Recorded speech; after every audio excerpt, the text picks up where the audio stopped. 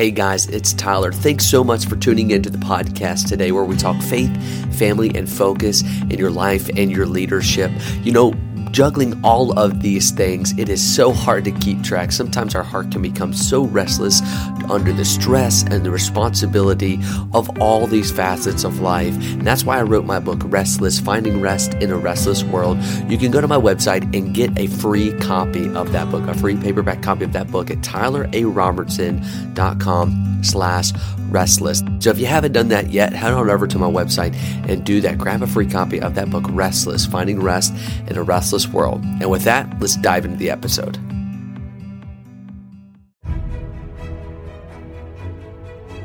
Welcome to the Navigators Podcast, the podcast that equips men and women to steer the course of biblical Christianity in our culture today.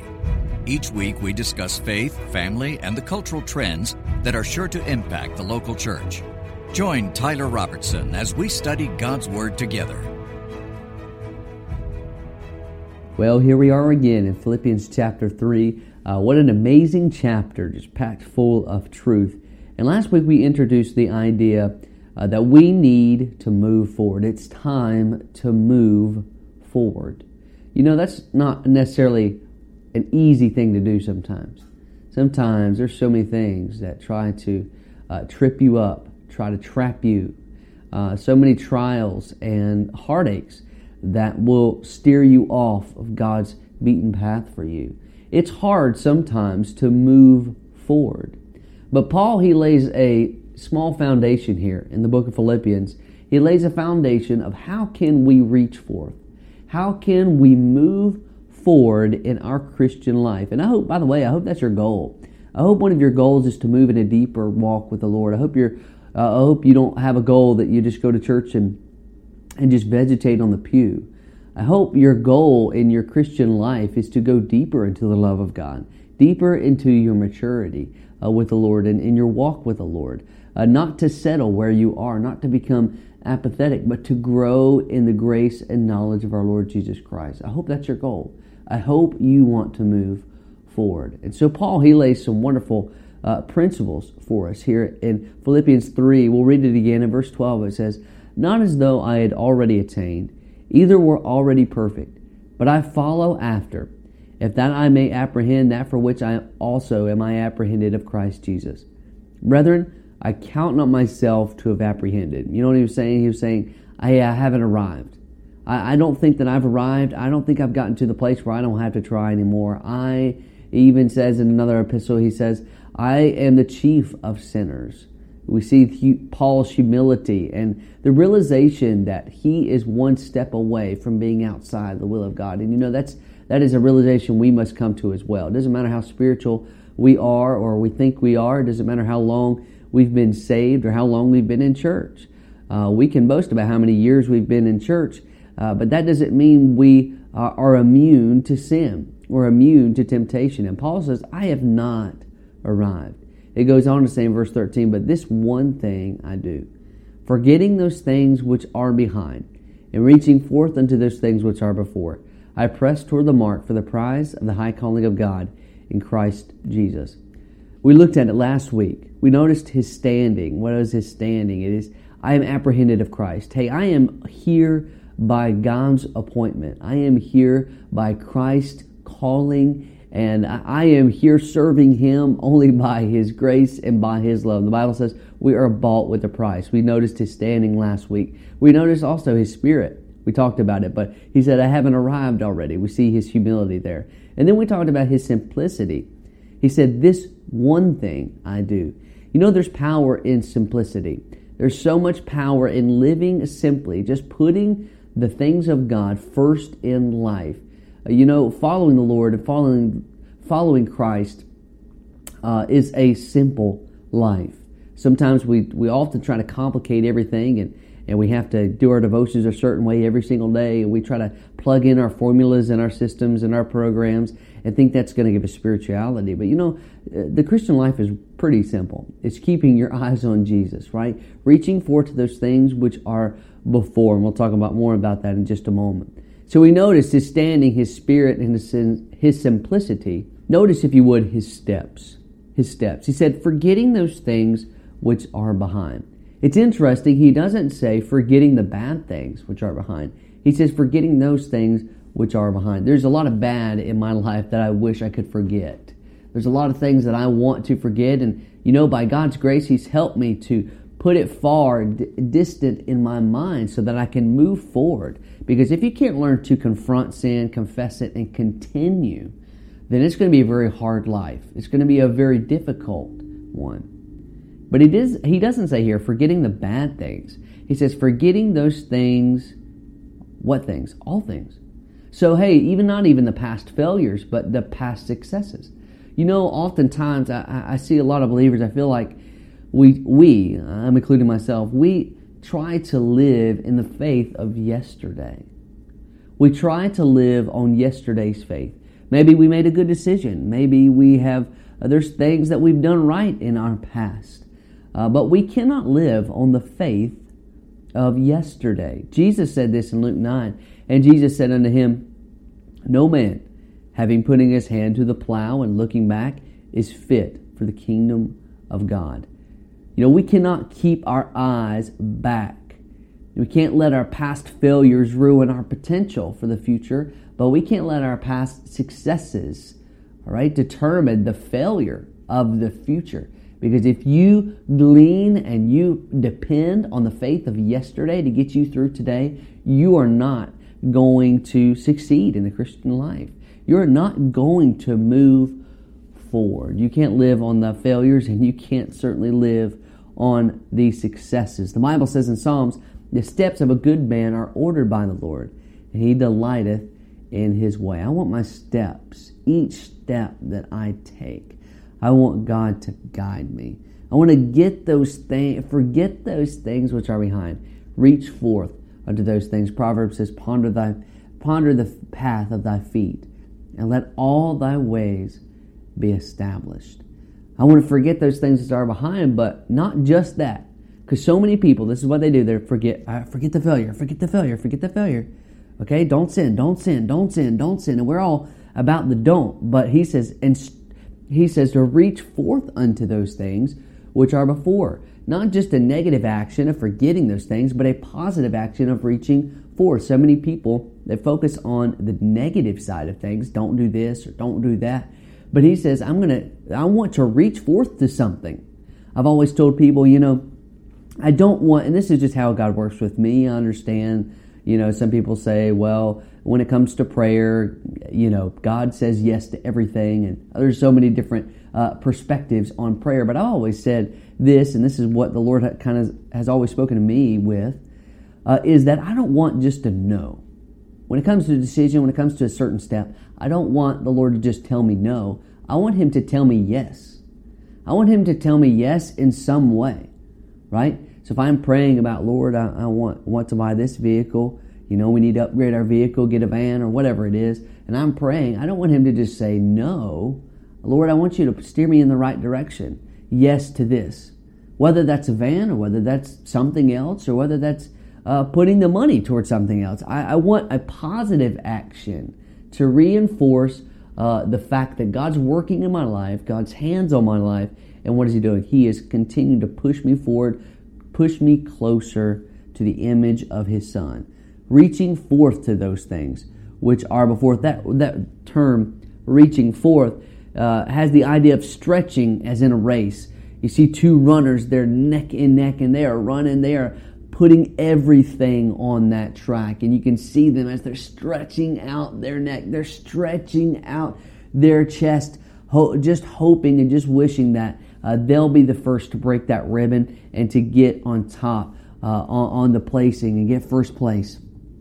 That's the idea here when Paul says reaching forth. It's stretching. It is giving your best foot forward. But what are we reaching for? What are we reaching? What are we going towards? I asked a group of teenagers the other day, I said, you've got to know your why. It's good for you to do good things, but you got to know why. You got to know why you're doing it and what's the end goal with it. Well, Paul tells us, he says, reaching forth unto those things which are before, I press toward the mark for the prize of the high calling of God in Christ Jesus. He says, I press toward the mark. Jesus is the goal. And I am doing everything I can to press toward Him, toward His image. And when people look at my life, they will see the Son. But if you press forward, I love that term that he uses here. Has the idea, it's pushing forward. Once again, you're stretching, you're giving it all that you can give it. You know what that tells me, though? That tells me that if I'm going to go forward in my Christian life, that tells me that I've got to press. And that tells me that I'm going to have opposition. There's something if you're going to press in your Christian life, there's something that's going to press against you. 1 Peter says, be sober, be vigilant, because your adversary, the devil, as a roaring lion, walketh about, seeking whom he may devour. The devil, he doesn't want us to press toward Christ, toward a deeper walk with Him. He doesn't want us to go deeper in the love of God. He doesn't want us to walk in the Spirit so we don't fulfill the lust of the flesh. He doesn't want us to do those things. He's going to do everything he can to press on us while we are pressing forward. There is an opposition, but not just an opposition from without. There's an opposition from within. I think sometimes our greatest enemies are the ones we look at in the mirror every day, isn't it? The person we look at in the mirror every day is the person that wants to keep us from soul rest, wants to keep us from peace and from true biblical Christ-like happiness. The opposition doesn't just come from without in our circumstances, but it does come from within. Sometimes your greatest battles are over those you love even. It's not just you. Sometimes it's those you love. It's those closest to you that you have a friction with, that your relationship is not what it should be. And so you've got to work toward those things. If you're married, you've got to work at having a good marriage. It's not just something you can pick up and lay down anytime you want to. It is a 24-hour job in which you have got to cultivate a right relationship if it's going to be healthy, if it's going to be spiritually mature, if it is going to move forward. So notice his steps. But then notice his support. His support. You say, what do you mean by that? Look at verse 16. Nevertheless, whereto we have already attained, let us walk by the same rule, and let us mind the same thing. He even says a very familiar passage in Philippians 2, one chapter prior. It says, let this mind be in you, which was also in Christ Jesus. He's saying, hey, you've got to have, if you're going to press forward, you've got to have a community that is of one mind and of one spirit, striving together for the faith of the gospel. Striving together, continuing together, standing fast together. He said, let us walk by the same rule. Now, that word rule is not a word that we like very much. Nobody really likes rules. And you know what? It's hard to align certain rules. There's pastors have some of the hardest jobs in the world to have policy. If they want to have any type of policy in their church or any type of rule system for their staff or for church members, or if they've got a school or something like that, that is one of the hardest things to do because everyone has got a different perspective on where to draw the line in their rules. But Paul says, he challenges them, walk by the same rule. What's the rule he's talking about here? The rule he's talking about is the Word of God. It is the ways of Christ. There's a time to walk and there's a time to press. Because look what he says. He says, let us walk by the same rule. There's a time to press and to run forward and to stretch as in a race, but there's other times where it's time to walk. And you know what? I think that the Holy Spirit is trying to teach us something. It's interesting he uses the word walk when he goes plural in his pronouns. He uses the word walk when he's talking about unity and togetherness. I think the Holy Spirit is teaching us that when we walk together or when we come together as a local assembly or as a church, there's going to be some time where we're going to have to take it slow because we all move at a different pace. And I have this idea of someone running and racing and pressing forward, but then when they come together with the body of Christ, It's there that they can get strengthened, and there they can get ministered to. There they can get encouraged. And it's a walk. It's a breath of fresh air. It is a time to tune back the pace a little bit. You can kind of see that idea, that picture that Paul is painting here, the Holy Spirit with his inspiration. Galatians 6 says this, "And as many as walk according to this rule, peace be on them, and mercy, and upon the Israel of God." It says in Colossians 2, "As ye therefore received Christ Jesus the Lord, so walk ye in Him." We've got to walk by the same rule, but not just that. He said, let us mind the same thing. Mind the same thing. As I said earlier, everybody's got a different perspective on everything, right? Everybody's got a different perspective on everything, and it's hard to know where to draw the line and to draw the standard. But he says, let us mind the same thing. Let us focus our minds, literally, on the same thing. And you guessed it. What is it? It's Christ.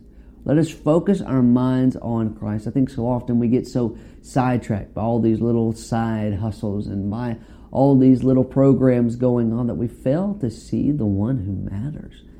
And when it comes to church, when it comes to church events, we get so focused on the brand aspect and the marketing aspect, and I'm involved in all of that at our church, and I do a lot of that, and those are good things.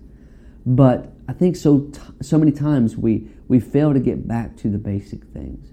We fail to get back to just loving Christ and worshiping Him, putting all the things aside and just focusing on Him, being of the same mind. Because the reality is you have got to have people in your life pushing you to Christ. You've got to have the local church. There's a lot of people out there that think they don't have to have the local church. We can do it at home. We can read the Bible at home. That is so true. But what you don't get at home is the assembling of yourselves together, okay, with other believers. You need that safety net of the local church. You need accountability. You need help.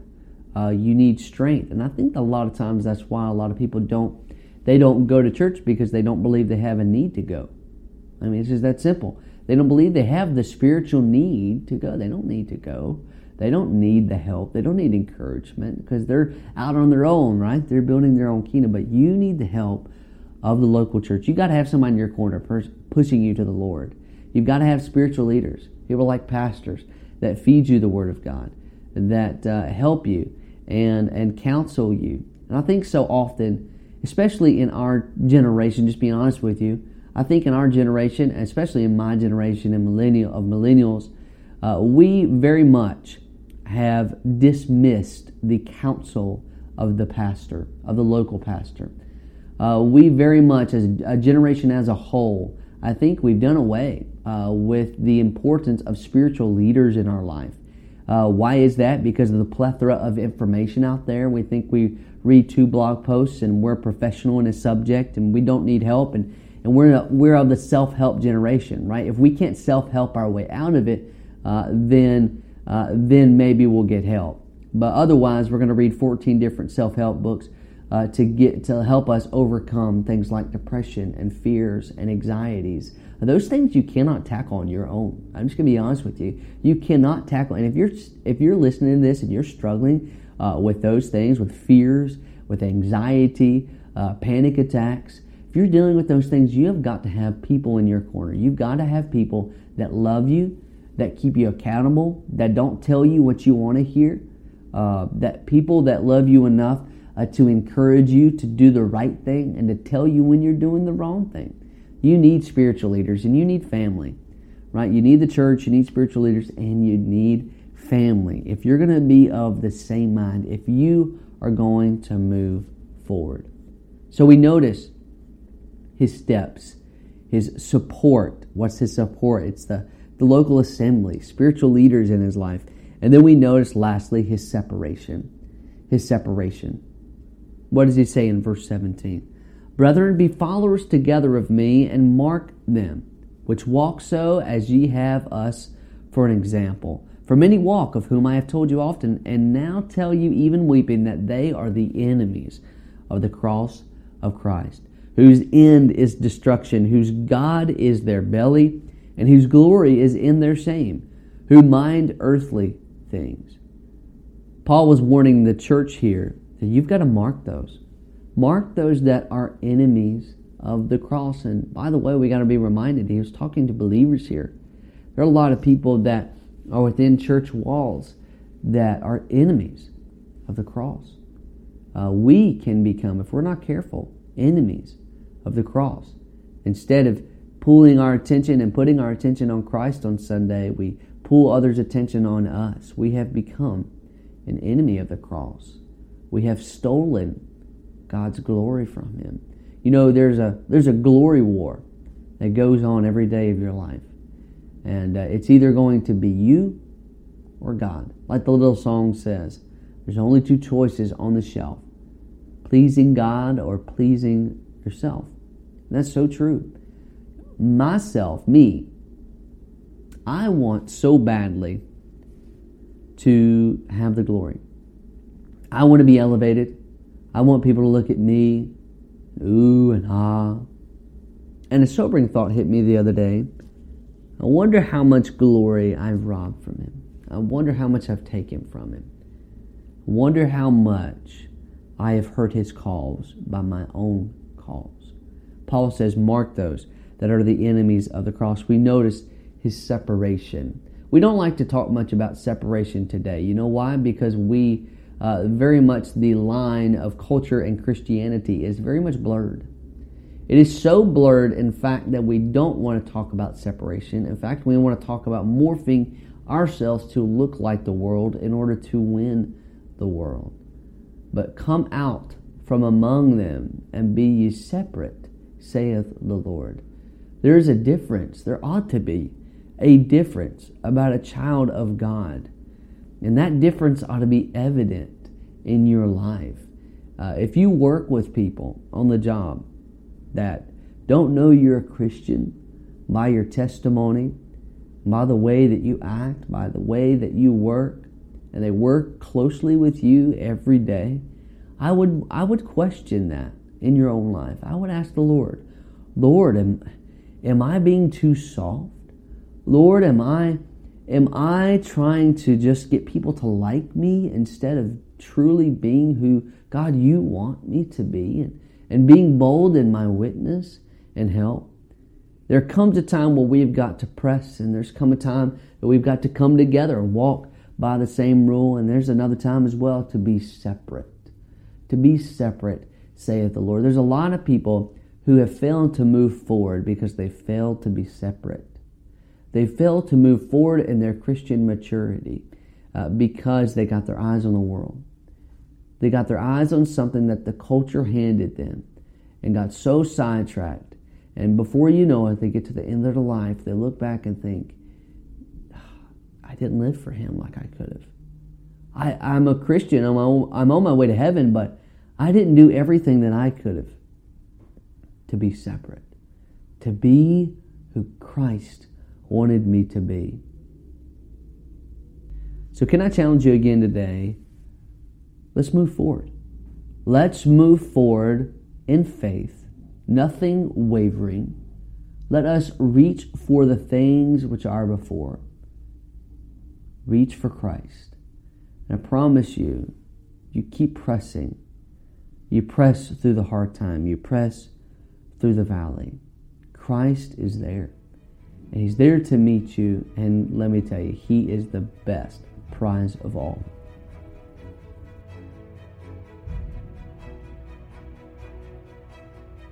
Thank you for listening to the Navigators Podcast. Visit tylerarobertson.com and subscribe to our readers group for helpful articles, podcast updates, and book releases.